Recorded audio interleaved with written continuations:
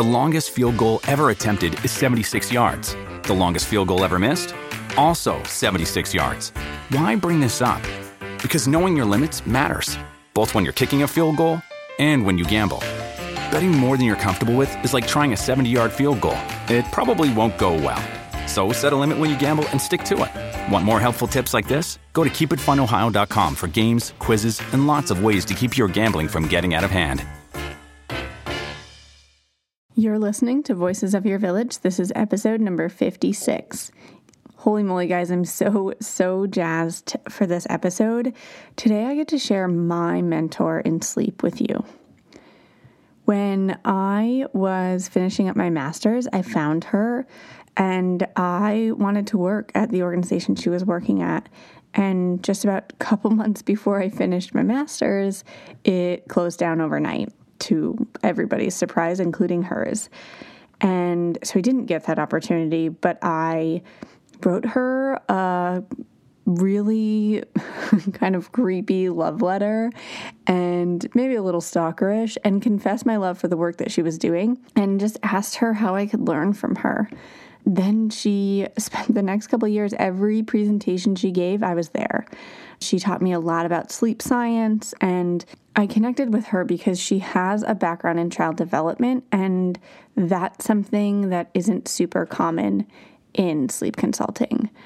It's something that sets us apart, and I think it's crucial to have that because so much of sleep is related to development. And I found that in her, and she just taught me so stinking much. And so she joined us today to talk about naps and nap transition, when to move from 3 naps to 2 nap to 1 nap, and how to do that, all that jazz.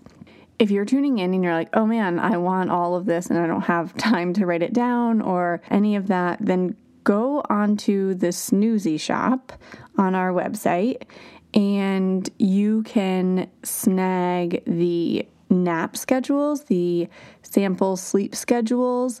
It'll outline what nap schedules should look like at different ages and stages, and then you can just tweak the times to align with your family unit. I also have a video that talks all about like what you're going to get and how to use it. But you can snag that from the Snoozy shop on our website at seedandso.org.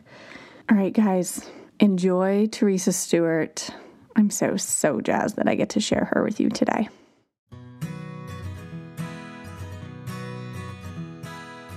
Welcome to Voices of Your Village, a place where parents, caregivers, teachers, and experts come to support one another on this wild ride of raising tiny humans. We combine decades of experience with the latest research to create the modern parenting village. Let's dive into honest conversation about real parenting challenges so it doesn't have to be this hard. I'm your host, sleep consultant, child development specialist, and passionate feminist, Alyssa Blass-Campbell.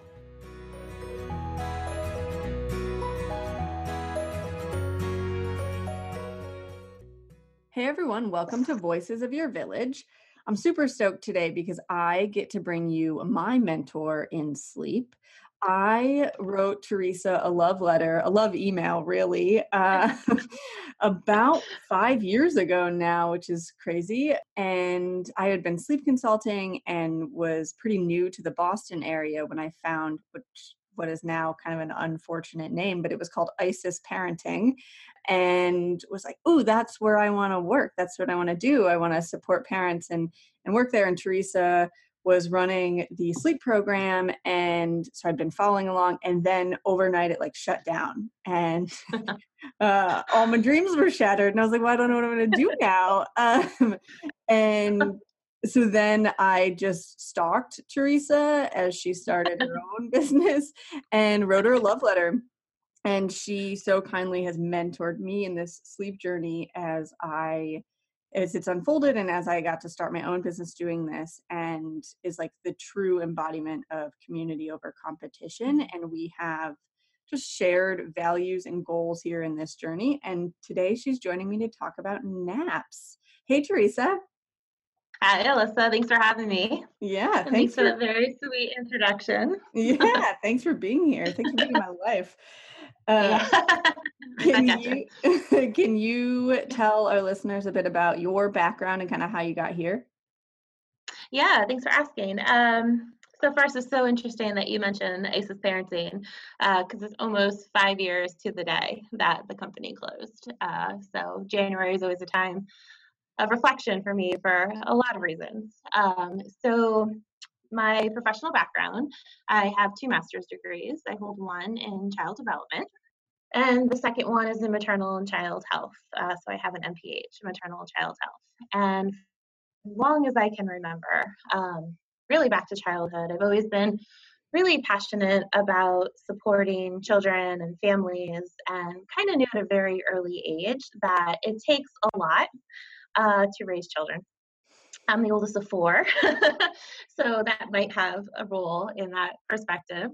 But I initially was focused on a lot of policy and advocacy work. After I got done with both of my grad programs, I worked for an organization in Pennsylvania called Community Services for Children, which was actually the overseeing body for Early Head Start and Head Start. And I did a lot of advocacy, policy writing there. Loved the job, and then became a mom. And quickly found out that despite my many years of being a nanny, both of my grad degrees, all the work that I was doing professionally, that it was really different and hard when it's your own baby. And my daughter is now 12, and I love her dearly, but she has always been a higher needs kiddo. And, high needs is a term from Dr. Sears.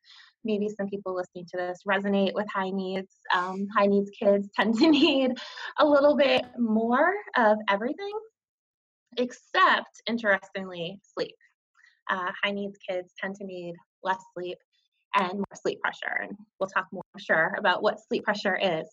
But my journey of becoming a mom was a hard one, and just really started to feel alone and unsupported, and went through some pretty hard things that I never wanted any other parent to go through. So becoming a parent really kind of changed the path of my career. And I decided, instead of being involved at the policy and advocacy level, to be more involved in like direct education and support. So went back to work at the Head Start program when my daughter was 6 weeks, only 6 weeks old. That's all the maternity leave I had, and it was unpaid. And I stayed there till she was 3 months, and then quit that job. And then when she was about 6 months old, I found the company that you mentioned, Access Parenting, that was in the Boston area, and they were hiring for part-time instructors at night teaching newborn care classes. So I started there very part-time, but in the course of almost 8 years, taught all sorts of classes: prenatal, postpartum, child development, parenting classes, oversaw the sleep program, as you mentioned, safety program, wellness program. The company was growing, the company was expanding. We had open centers in Texas and Georgia, and then the company closed. Literally overnight. And I didn't know what I was going to do. I only knew that being on unemployment and getting 60% of my paycheck was not sustainable for my family. And a lot of clients that I had worked with at Access Parenting just organically started to reach out to me and saying, "Hey, are you still sleep consulting? We still need help." Never intended to be an entrepreneur, never intended to own my own practice. But in the last 5 years, it has just blossomed into that. So I support families one-on-one. I run a lot of online groups.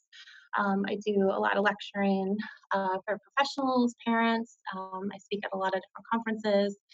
And my overall goal is to support, to validate, to empower parents, never judge. And I try to get the message out that sleep is so much more than sleep training. I try not to use that term. I don't like that term. And that really, when a parent says my child isn't sleeping, that's just the tip of the iceberg. And there is so much to explore underneath that iceberg. Yeah, no, and that's what I feel so blessed to have been able to learn from you. And so today, when we dive into naps, I turn to you for this because I learned so much about sleep pressure, which now is literally like 90% of the consultations I do come back to a root of sleep pressure. Yeah. And naps play such a huge role in that. And so let's dive in. Yeah. So first and foremost, one of the most frequent questions that I got when I put this out there was, when do we even expect kiddos to be on a nap schedule? Great question. So before I answer that, I'll just quickly define two terms that I'm going to use so people know what I'm talking about. In sleep biology, there are two sleep drives in the human body that work together, hopefully, to regulate sleep. So we have our circadian rhythm, which is really the driving force for nighttime sleep. And then we have this elusive sleep pressure that plays a role in both daytime sleep and nighttime sleep. For people whose babies are younger than 3 months old, their circadian rhythm has not yet matured and developed and really doesn't play a big role in sleep. So for anybody listening who has a baby younger than 3 months old, the biggest thing you want to do is actually limit how much the sleep pressure builds. So offer your baby the opportunity to nap every 90 minutes, 2 hours max. That's my number one advice for people with kiddos younger than 3 months old. If they're awake too long, the whole 24-hour cycle of sleep is probably going to be harder to soothe, harder to stay asleep, harder to initiate sleep. Then what happens somewhere between 3.5 and 5.5 months old is what a lot of blogs and books and social media refer to as the 4-month sleep regression, which I know, Alyssa, we talked about, this terminology before. And from a developmental point of view, I don't like the regression term because it's not a regression. It's a state of maturation. It's the baby's circadian rhythm really maturing and developing for the first time. It feels like a regression because everything you've known about your newborn sleep patterns are going to change. The earlier parents can get on board with the fact that sleep is going to change frequently in the first 3 years of life, the easier it'll be for parents to navigate the change. Resisting change when it comes to developing children is never a good idea. So the earliest that some babies might really take on, a nap schedule is around 4 months old. Some babies do it naturally. Some need a whole lot of help. Some are not ready for a more formal nap schedule until closer to 6 months old. I think that expectation is huge, right? Like when in our work and emotional development, so much of our work is talking about expectations. In fact, in our research, one of the kiddos was saying, that wasn't my expectation. And I was like, oh man, I love that, because that's so appropriate for how we feel. So often we're having a hard feeling because we expected something different, and now we have to navigate that feeling transition. And yep. So I love that for setting parents up for what to expect, and to know that it's okay if your kid isn't on a schedule in these first few months. We don't expect that. And Absolutely. If that is your expectation, you're going to spend a lot of time in this hamster wheel running around looking for that schedule that won't be there for a while.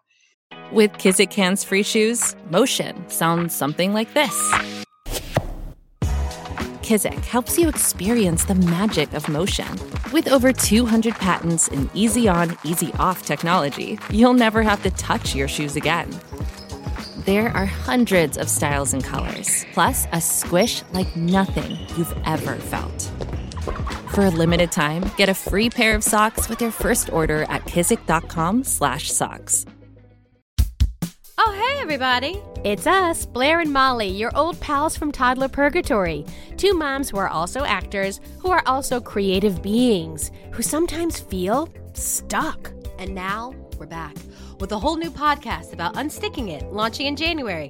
What happens when life gets in the way of our creativity instead of nourishing it? We talk to all sorts of guests about how to break through the mucky, gluey, sticky wall that can get between you and your creativity. We hear about their journeys, their successes, their challenges, and even their bougie coffee shop orders. So, join us, won't you, as we deep dive into how to unstick ourselves from the life gunk that can get in the way of our creative freedom. Get out of there, life gunk. Let us help you get back to your best creative self. Look for Unsticking It with Blair and Molly, wherever you listen to podcasts, starting in January. Unsticking It with Blair and Molly, because sometimes life sucks.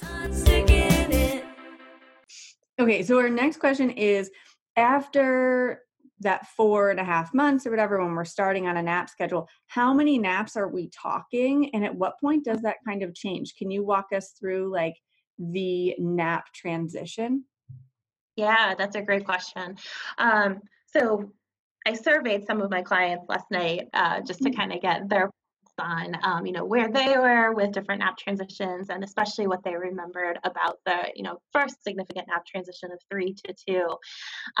And most people, this question elicited so much stress as they were thinking back on nap time transitions. So I think naps are really hard for quite a while for most families. Again, going back to what are the expectations, what are they hearing, who is telling them what.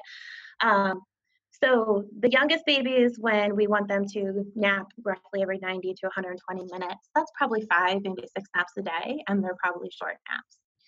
When the circadian rhythm starts to develop, that 4-month quote unquote sleep regression, now you're usually trying to work towards a consistent 4. Some babies are ready for 3 naps. Some babies aren't ready for 3 naps until 5.5, 6 months old. By 6 months old, I would say most babies should definitely be on 3 naps. So what happens when the circadian rhythm develops and matures is that it starts to need more sleep pressure. So sleep pressure is a sensation of being tired. And if you don't start to space your naps differently, so if you get stuck in that newborn mindset of my baby has to go down every 90 minutes and you have a 6-month-old, you're probably having a baby who's up every 2 to 3 hours at night. And they're up because the sleep pressure is inhibiting the circadian rhythm from getting into a deep sleep cycle. So somewhere between 4 and 6 months old, as we start to transition to a 3-nap pattern, all of this is rough guidelines. Every baby is a little bit different, but typically speaking, you're looking for nap 1 to start about 2 hours after the babies wake up in the morning, and aiming for it to be at least an hour. Now, I say at least an hour, but most people listening are probably going to say, but my baby wakes up every 30 to 40 minutes. And that's because that is a natural point in a daytime sleep cycle when baby goes from one cycle into the next. They wake, they're biologically supposed to wake, they check their environment, they probably need soothing at this young age. Maybe they need to be nursed or bottle fed back to sleep. Maybe they need to be rocked. Maybe they want to sleep in your arms. And all of that is okay. But what you can start to do between 4 and 6 months old is shape the sleep so that if the baby wakes before an hour for nap 1, you're helping the baby know and learn to go back to sleep. So nap 1, roughly 2 hours after wake up and lasting for at least an hour. Am I answering your question so far, or did I get off topic? No, yeah, you're okay. Nap 1 tends to be the first nap to mature for most babies. As the day goes on and as sleep pressure builds, naps get harder. So a lot of families I work with are seeing some really great success with nap 1, but still feel very frustrated that nap 2 and 3 are short. And I always have to bring them back to biologically what's going on and these expectations. I think sometimes as parents, we get so caught up in, well, what's going to come next, that we don't celebrate what's already happening. So the fact that a baby somewhere between 4 and 6 months old is starting to take an hour-long first nap of the day is wonderful. When they're ready, the second nap will start to become longer. Now, in most babies, I try to get the second nap to be the longest of the day. And this is really in preparation for the dropping of the third nap between 6 and 9 months old. Awesome. So when you're looking at that second nap, how long is your wake period between the first nap and the second nap? Great question. It does really depend on the baby. So an overall goal in terms of sleep pressure as your baby gets older is once they start to drop naps, you want to start to increase their periods of wakefulness a little bit more each time as the day goes on. So capping that first nap so they're only awake about 2 hours before the first nap, and then awake longer before nap number 2. For some babies, depending on the age and a lot of different factors, that might just be 2.5 hours. For some babies, it might be 3. Very rarely, some babies might go over that 3-hour mark. But once they're around 6, 7, 8 months old, that's when hopefully your first nap is stabilized at least an hour. So now you can work on the second nap being about an hour and a half to 2 hours. And then that third nap of the day would fall when? Yeah, so the third nap of the day, I think, is the one that causes most parent stress. It's definitely the hardest nap. This is for most babies, the witching hour. For many families, this is just a time of transition. One or both parents coming home from work, a lot of babies coming home from childcare or a nanny or a grandma. Some babies will fall asleep in the car, other babies scream in the car because they absolutely hate the car seat. And the parents are just so stressed. Maybe there's older siblings that you're trying to do like dinner and homework and bath. Like evenings just tend to be hard, I think, on most families in our current society. And nap 3, when I quickly surveyed some of my clients last night, is definitely the pain point. One mom even said, so her baby's older now. Her baby is about 13 months. She was remembering back to the transition from 3 to 2 when her daughter was around 8 months old. And she said that when she transitioned to 2 naps was when mom really started feeling like she had a life again, because she could now plan her day. Because that third nap is like hit or miss sometimes, and it's just so stressful. So some babies will naturally drop nap 3. Other babies will keep 3 naps, but you get to a point where you realize it's actually causing them to wake more at night. If your baby is 9 months old, taking 3 naps and meeting your nighttime goals, then keep 3 naps a little bit longer. I never rush the transition from naps. But if your baby is somewhere between 6 and 9 months old, taking 3 naps a day, but then really fighting bedtime, so taking longer than 20 minutes to fall asleep at bedtime, and or waking up in the first 6 hours of the night, those are 2 biological signs that they're ready to drop the third nap. So somewhere between 6 and 9 months old for most babies.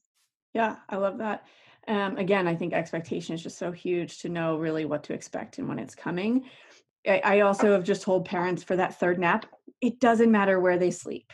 It doesn't matter if they're in your arms. It doesn't matter if they're in a car seat or a carrier or a stroller or whatever, like just getting a little snooze. And it doesn't have to be, in fact, I think it often shouldn't be like an hour-long snooze, just something to get them to bedtime. Yeah, absolutely. Anything goes for that third nap. And, just as you said, it shouldn't be long. So for most babies, that third nap, no more than a half hour. Love that. So we went through like when to go from 3 to 2 to 1, but well, actually, we didn't go to when to go down to like 1 nap. So if say they're at 2 naps, they've kicked that third nap, when do you move to 1 nap? Yeah, that's a good question. So, as I was sharing from one of my clients, like 2 naps usually feels like the land of, okay, I can do this. Everything's getting a little bit more consistent. I have time in between naps to, have a life, do things with my baby. So maintain 2 naps as long as it's working. Some babies very rarely are ready for 1 nap before age 1, but most, I would say 99% of them are not. So I tend to see somewhere between a year and 18 months old for the transition to a single nap. But I will share, and Alyssa, maybe you witnessed this yourself, the babies usually transitioning 12, 13, 14 months is often not their biological choice, but more the constraints and request of a caregiver situation. Unfortunately, in a lot of childcare centers, the transition to the toddler room happens around, well, not unfortunate that they're going to the toddler room, but unfortunately, the transition to the toddler room is the request to nap on a mat and to drop down to 1 nap. And once your kiddo is on a single nap pattern, sleep pressure really starts to play a role. And you want to think of sleep pressure as the way that you're going to charge their battery to sleep at night. So if you have a toddler on a single nap, you look at before nap and after nap.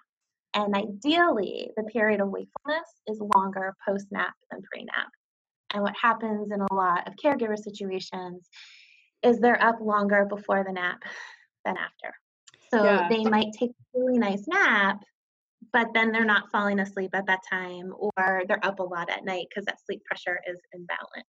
Right. Well, and I will say from the like childcare perspective, because I taught infant toddler for a while, and sleep is a pain because we, Yeah. especially in that like 12 to 18 month range, where not all of your kids have the same birthday. And there were Mhm. definitely months where I felt like I just had a nap room because I would have some Mhm. kids on 2 naps and some kids on 1 nap. And so it was like, all right, morning nap for this kid. And then Mhm.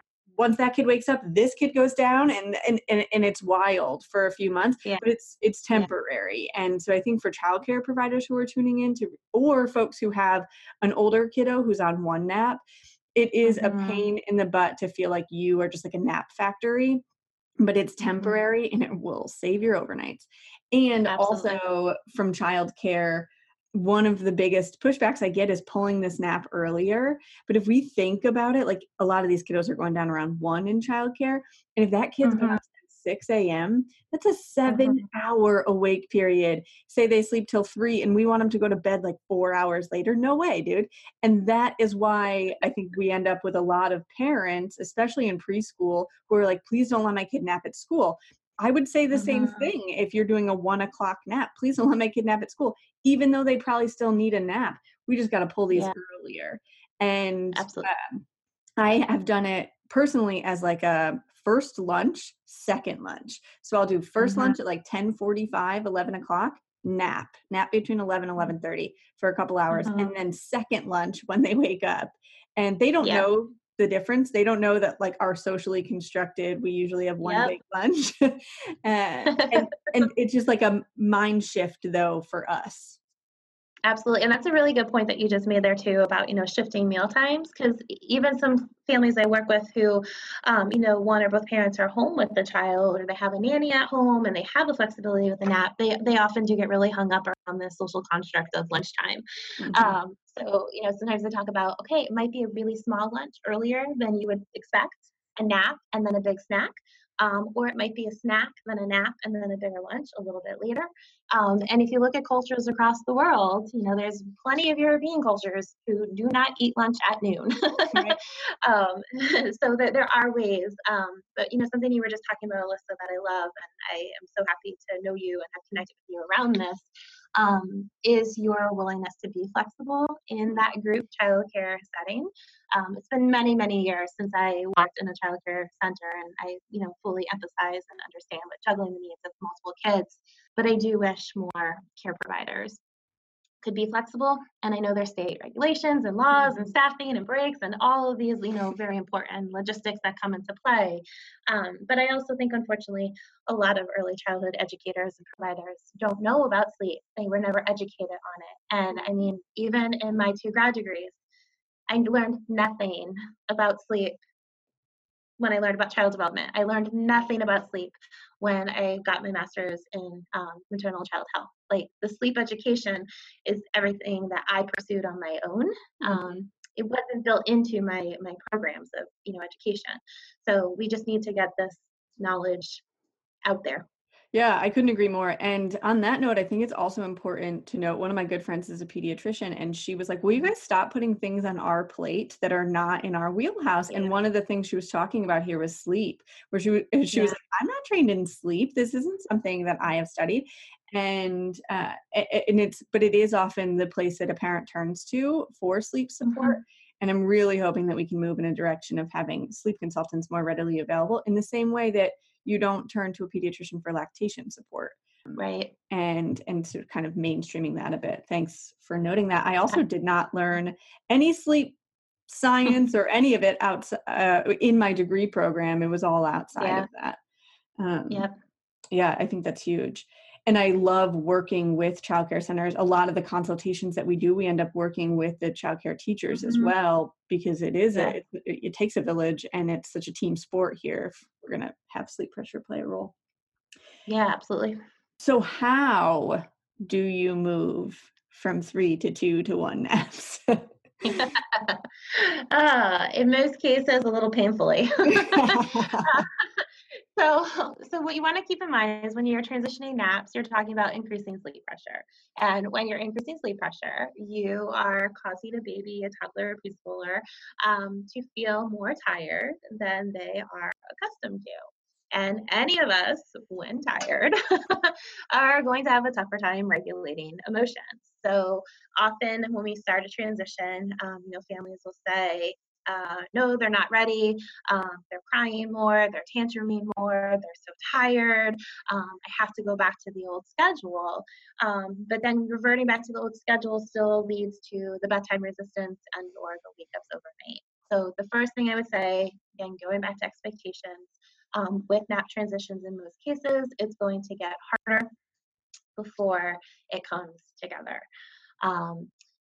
So you kind of have to balance the cues of your child when they're tired with the clock. And it can take anywhere from 7 to 21 days to make a transition.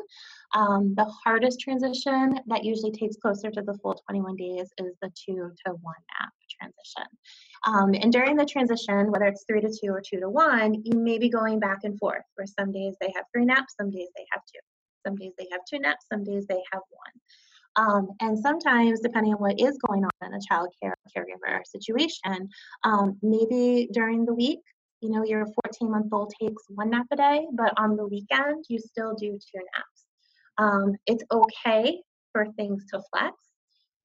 Again, going back to 2 things, is your child falling asleep within 20 minutes at bedtime? And are they consolidating the first part of their night, the deepest sleep? And if yes, then it's okay if naps are changing day to day. And if no, they're not doing those things, that's an indicator that you want to look at sleep pressure. So, as I was talking about a little bit before, some babies will naturally transition, like they'll just all of a sudden drop nap 3 because nap 2 got much longer, and parents are realizing that there isn't any way to fit in nap 3 because now they're already at bedtime, and others may have to actively work on the spacing. I love that. And I agree that A, it can go back and forth, and B, it is usually painful. And this is where we've got to understand the language of their cries and know that Yes. Just because they're crying doesn't mean they're in distress. And that's their way of communicating with you. And it's okay. They should be crying. Yeah. That's how they communicate. Right. I still cry. I will probably cry for the rest of my life because that is a healthy form of expression and communication. And if we are reacting to their behavior by changing their sleep for our own comfort and not for theirs, we got to take a look at that. Awesome. Love it.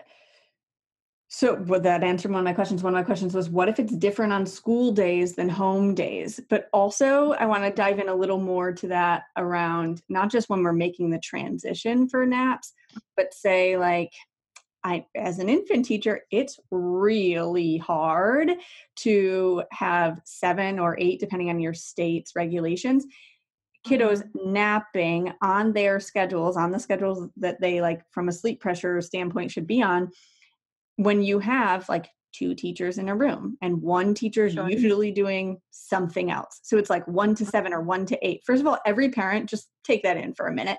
1 to 7 or 1 to 8. Even if you have both of them there, 1, 2, 3, or 4 all the time, it's insane. So from a quality care standpoint, those ratios should obviously be changing. But if they are just getting 30-minute naps a couple times a day at school, how do you come back from that? Yeah, that's a great question. And I mean, short naps are pretty common in a group setting. And I mean, the baby's temperament definitely plays a role here. I was sharing a little bit earlier about my first, who's now 12, and she would have never slept in a child care center, never. And she also has lower sleep needs and transitioned through naps much earlier than many of her peers. Whereas my son, who is now 7, knock on wood, is still my amazing long sleeper, and he could sleep anywhere. Yeah, and he, no matter where you are, excuse me, no matter where you are, vacation or whatever, he knows when it's his bedtime and he knows when he's tired. Whereas my daughter would have fought through it and couldn't miss a second of the action. So your baby's temperament definitely plays a role. How stimulated. Sounds like she got some of your genes, Teresa. No, shush. That's a topic for another day. I am a horrible night owl. I tell all my clients that. Do as they say, not as they do. But the baby or your toddler's temperament is definitely going to play a role. How stimulated are they in the environment? Are they a kiddo that if they wake up, they are content, they're quiet, they move around for a few minutes and then they go back to sleep? Or are they a baby or toddler who they're awake and they want the world to know they're awake? So, for teachers in a group setting, realizing that, maybe some babies wake up at the 30-minute mark, but to give them a little bit more time, whereas if other babies wake up and are crying, see if you can soothe them back to sleep. But I know state regulations come in play here too, because in some states, as soon as the child's awake, they have to be taken out of the crib. So, I work with families, as I know you do, Alyssa, all across the United States and even sometimes in other countries. And it's hard to stay up on every state and country's regulations. So I always encourage parents to ask, what is the state regulation? What is the center's policy? Where can they have some flexibility?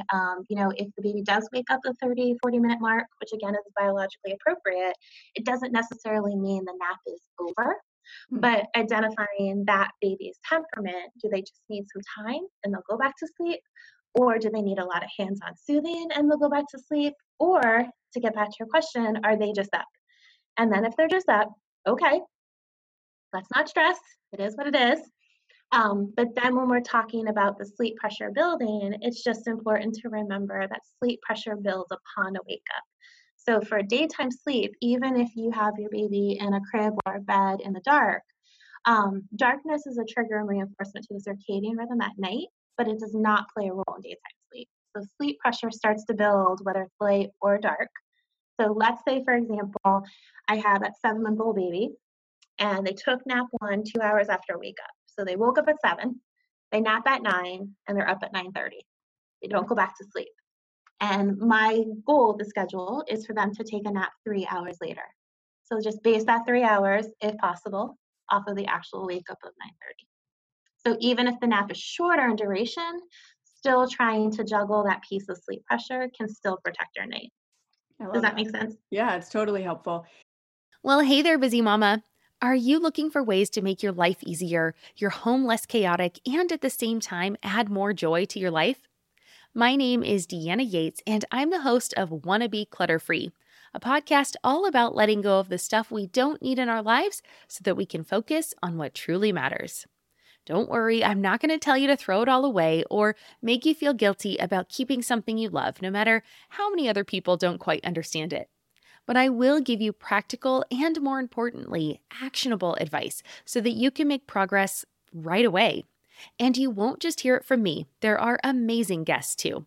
It's like having your bestie in your pocket telling you it's okay to let go of the things that are not serving you and your family in a totally non-judgmental way. So join me over on the podcast where we can work on progress over perfection for those of us that want to be clutter-free. Are you overwhelmed by the things that get in the way of you doing what you want to do? Are you looking for ways to simplify life to better align with your values?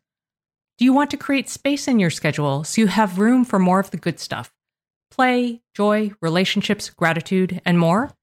If you answered yes to any of these questions, I invite you to check out Edit Your Life, a podcast to help you edit the unnecessary from your life so you have more room to enjoy the awesome. Through episodes with me, Christine Coe, and a range of super smart, compassionate, and thoughtful guests, you'll come away with big picture insights and practical ways to declutter your home, schedule, and mental space without getting bogged down by perfection. I have always believed that small moments and actions matter tremendously. My goal is to help you find agency and space in your life through doable baby steps that will leave you feeling accomplished instead of overwhelmed. Check out Edit Your Life wherever you enjoy your podcasts. And interesting because I, for nap at school, would always drop the shades. And when I wanted to wake them up, I'd pull up the shades. And so had always felt like nap light did play a role in sleep. But are you saying that it doesn't play a role in like inducing sleep? So light doesn't play a role in daytime sleep from a biological perspective. So the reason light and dark are significant for nighttime sleep is because the circadian rhythm releases a hormone called melatonin. But melatonin only plays a role in nighttime sleep. So during the day, we don't have that hormone working in our favor. So biologically, light and dark doesn't really reinforce the onset or the consolidation of sleep. Behaviorally, it can definitely be. So again, going back to your baby's temperament, if you have a baby who's easily stimulated and distracted, and they're napping with a lot of lights on, then if they wake up at 30 minutes, they might be playing with, their hands, or they might be, Right. looking at something out the window. So that's where light and dark can be helpful for naps from a behavioral perspective. Just makes doesn't sense. have that biological component. Makes total sense. I also think of it as like a behavioral cue, right? Like when lights are out, it's nap time. When lights are on, it's not, right? So they can get used to Right. that. And Absolutely. for childcare educators out there, one of my favorite things in the whole wide world, and I think the greatest gift to childcare educators, is cribs on wheels, because you Yes. can then like put a kid down in the crib and like gently rock them to sleep, and you can do 2 at a time, which means you can put 2 kids down at a time. And at that, like, if they're waking up at 30 minutes, we would spend every September at like the 25-minute mark. I had somebody whose job it was to sit near that crib and just gently shake it for like 10 minutes to pull them into the next sleep cycle Next sleep cycle. for our kiddos who were waking up consistently at 30 minutes. And you don't have to do it for life, but they have to get into that rhythm and routine. And most cribs at home aren't on wheels, so you probably can't tag team them, but it is a gift to childcare teachers. Awesome. So how long do you recommend keeping that one nap? Yeah, so I think there's a lot of confusion and misconception around, naps. Daytime sleep is very different than nighttime sleep in terms of what it actually offers our body. And you don't want daytime sleep to take away from nighttime sleep, because that restorative sleep is very important for, various reasons. But there are recent research studies that show that naps play a significant role in things like emotional regulation, memory formation, language acquisition, a lot of cognitive development, and a lot of toddlers and preschoolers who stop napping too soon. You'll often see some of these behavioral and emotional concerns a little bit more present than their peers who are still napping. So, in the case of the childcare that we were talking earlier, where maybe the preschooler's nap is starting at 1, and the parents are really struggling at night, just removing that nap may not be the solution. So talking with the provider, is there any way to pull the nap earlier? Very likely they're going to say no. Send them our way. So then we're going to have to look at, being creative. Can they shorten the nap? Maybe a nap still, but a shorter nap so they can rebuild more sleep pressure before bed. Very rarely would I recommend dropping a nap before 2.5. And for most kids, research shows they still really need a nap until 3. Some research shows even 4 or 5-year-olds need a nap. And I work with a lot of kids in kindergarten. With the transition to kindergarten, emotionally and cognitively is quite a significant one. And sometimes kids who even weren't napping in preschool suddenly start to need a nap in kindergarten again, just because of the demands of kindergarten, potentially waking up earlier in the morning to get to school. So sometimes even 5, 6-year-olds are taking a nap. Now, when I say nap, it might just be 20, 40 minutes, not necessarily going to be the 2-3 hour nap of a younger toddler, but a shorter nap that can be very beneficial even for kids is up to 6 or 7. Yeah, I think that's hugely helpful. And like you said, it's going to be different kid to kid. Even like my twin niece and nephew, Spencer napped way longer than Emerson did. She didn't need it anymore, but she was offered rest time for that exact reason of emotional regulation. When our kiddos are going from a sensory perspective, everyone who's listening to this has heard me talk about the triangle of growth, the little thing I made up.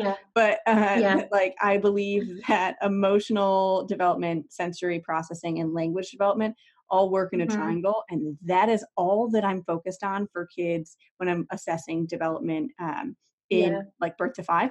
And it's really hard for a sensory system to regulate with no downtime because we get overstimulated, and then it's really hard to emotionally regulate. And so I think even if a kid isn't sleeping, having rest time is huge. Yeah, and that's a great question. And, I do get that a lot because naturally somewhere between 2.5 and 4, most kids are going to start to change their nap pattern. Naps get shorter.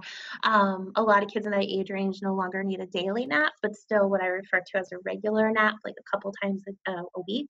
But just as you said, Alyssa, offering that quiet time. So parents will often say, well, how do I reinforce that? And, that's probably a topic for another day as well, with, setting boundaries and really helping your child understand expectations and helping them transition to something new. But typically I'll say, give your toddler preschooler 45 minutes. If they fall asleep within that 45 minutes, great. It's a nap day.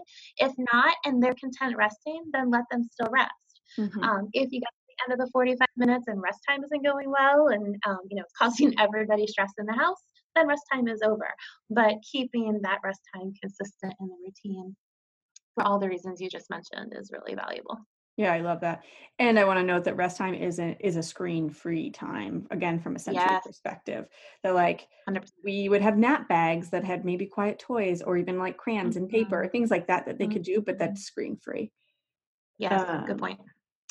Cool. One of the things that was brought up was what happens when my kid falls asleep in the way home. This mom picks her kids up at 3 from school, and she was like, without fail, I think he's 5 or 6-year-old will fall asleep on the drive home and now like isn't ready for bedtime. What do I do?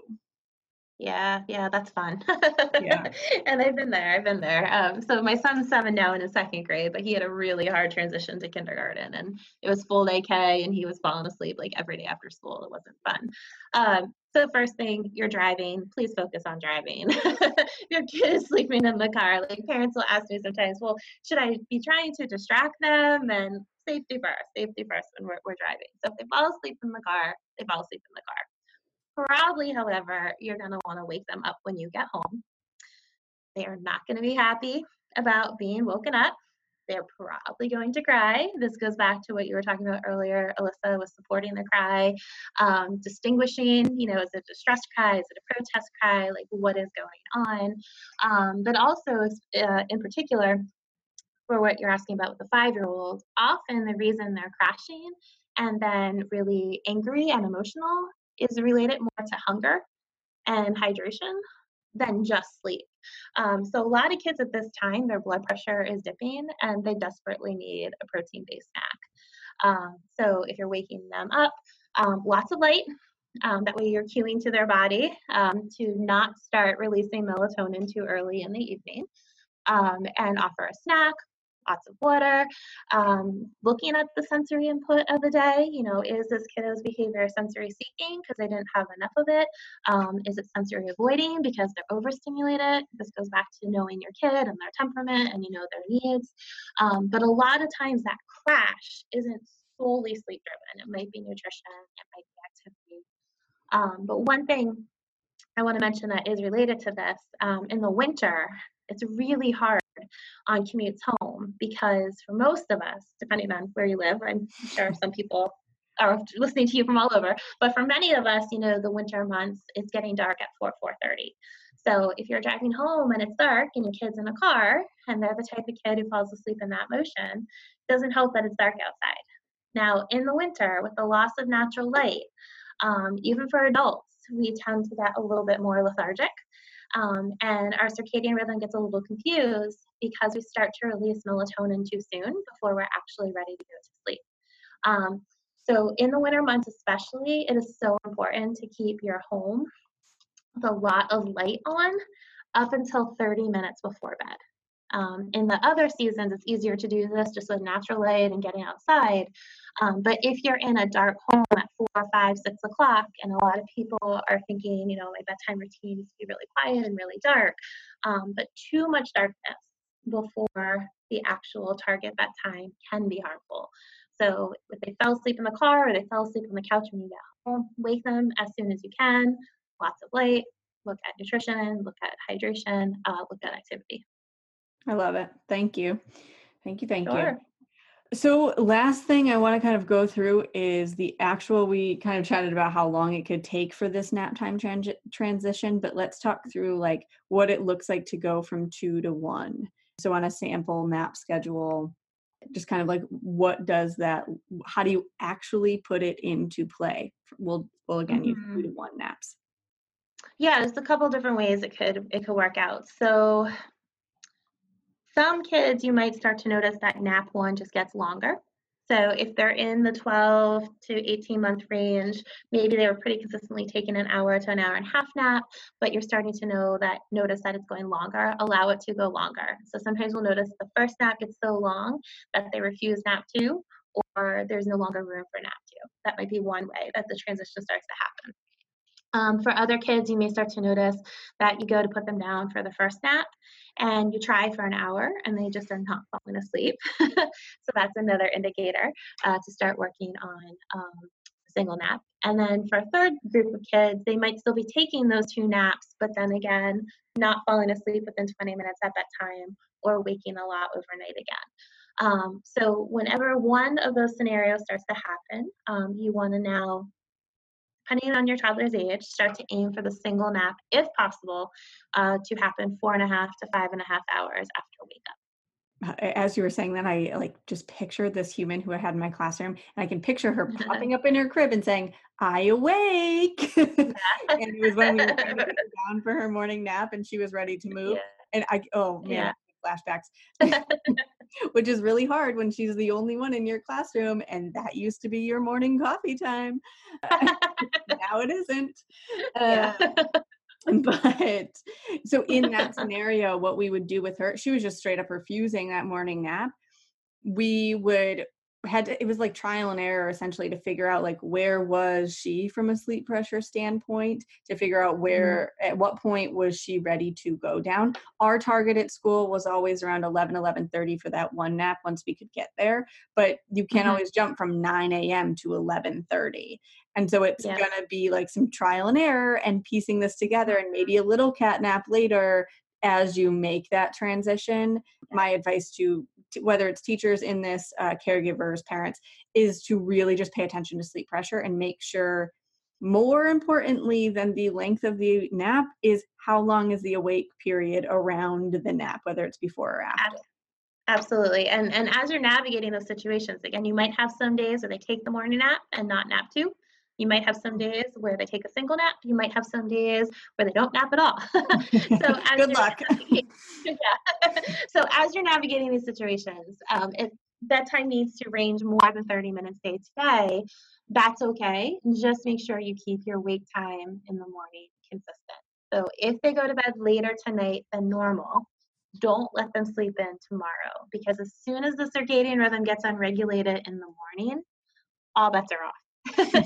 And everything is going to get a little haphazard. And it is much easier to adjust the circadian rhythm at night than it is in the morning. So many of my clients struggle with early wake ups. And during nap transitions, it is unfortunately easy to get into an early wake up pattern.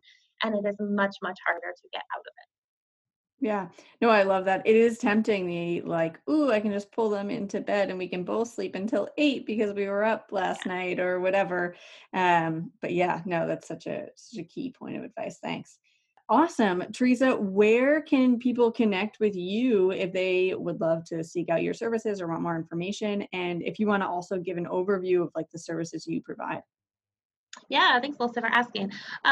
So I operate online and over the phone via conference call systems, so I can support families from anywhere. Regularly work with families all over the United States and Canada, sometimes even Europe. Had a couple Australian clients before, had a couple clients from Japan. Time zone changes are always a little tricky to schedule, but we make it work. And, as Alyssa outed me earlier, I am a night owl, so that tends to work well with countries in Europe and Asia. But my website is Stewart, which is my last name, STEWART, StewartFamilySolutions.com. You can also find me on Facebook if you look for Teresa Stewart Family Solutions. I do run online workshops pretty regularly. I have a prenatal sleep workshop, newborn sleep, infant sleep, which is 6 to 15 months old, toddler sleep, which is 16 to 36 months old, preschool sleep, which is 2.5 to 5. I'm launching in a couple weeks childhood sleep, ages 6 to 12. And then I don't have a group yet for adolescent sleep, but it is something that I've been doing more lecturing and education on for adolescents, specifically around school start times. because unfortunately schools start way too early for the sleep needs of our preteens and teens. But yeah, either on my Facebook page or on my website. For clients who live in the greater Boston area, I do also offer in-person workshops. I actually have one coming up next week in a local town, Wellesley, that a group of moms organized, and I look forward to that. And then again, I can do the one-on-one consulting over the phone. That's awesome. And I have been to her workshops and highly recommend them. Have seen her presented conferences and all the things. So yeah, no, for sure. Thank you so much for sharing your brain and your time with us, Teresa. I'm so grateful to know you. Me too, Alyssa. I'm happy to come back and talk about any topic that you want at any time. Thanks. Thanks for tuning in to Voices of Your Village. Check out the show notes for this episode and all past episodes at voicesofyourvillage.com. Did you know that we have a special community for all of you to be a part of so that we can all gather together to raise emotionally intelligent humans? Head on over to Facebook, search Seed and Sow Voices of Your Village, and dive into that Facebook group. We cannot wait to hang out with you and collaborate on raising these tiny humans. If you're digging this podcast, head on over to Apple Podcasts, scroll down, click those stars, and leave a review. It really fills my heart to hear from all of you.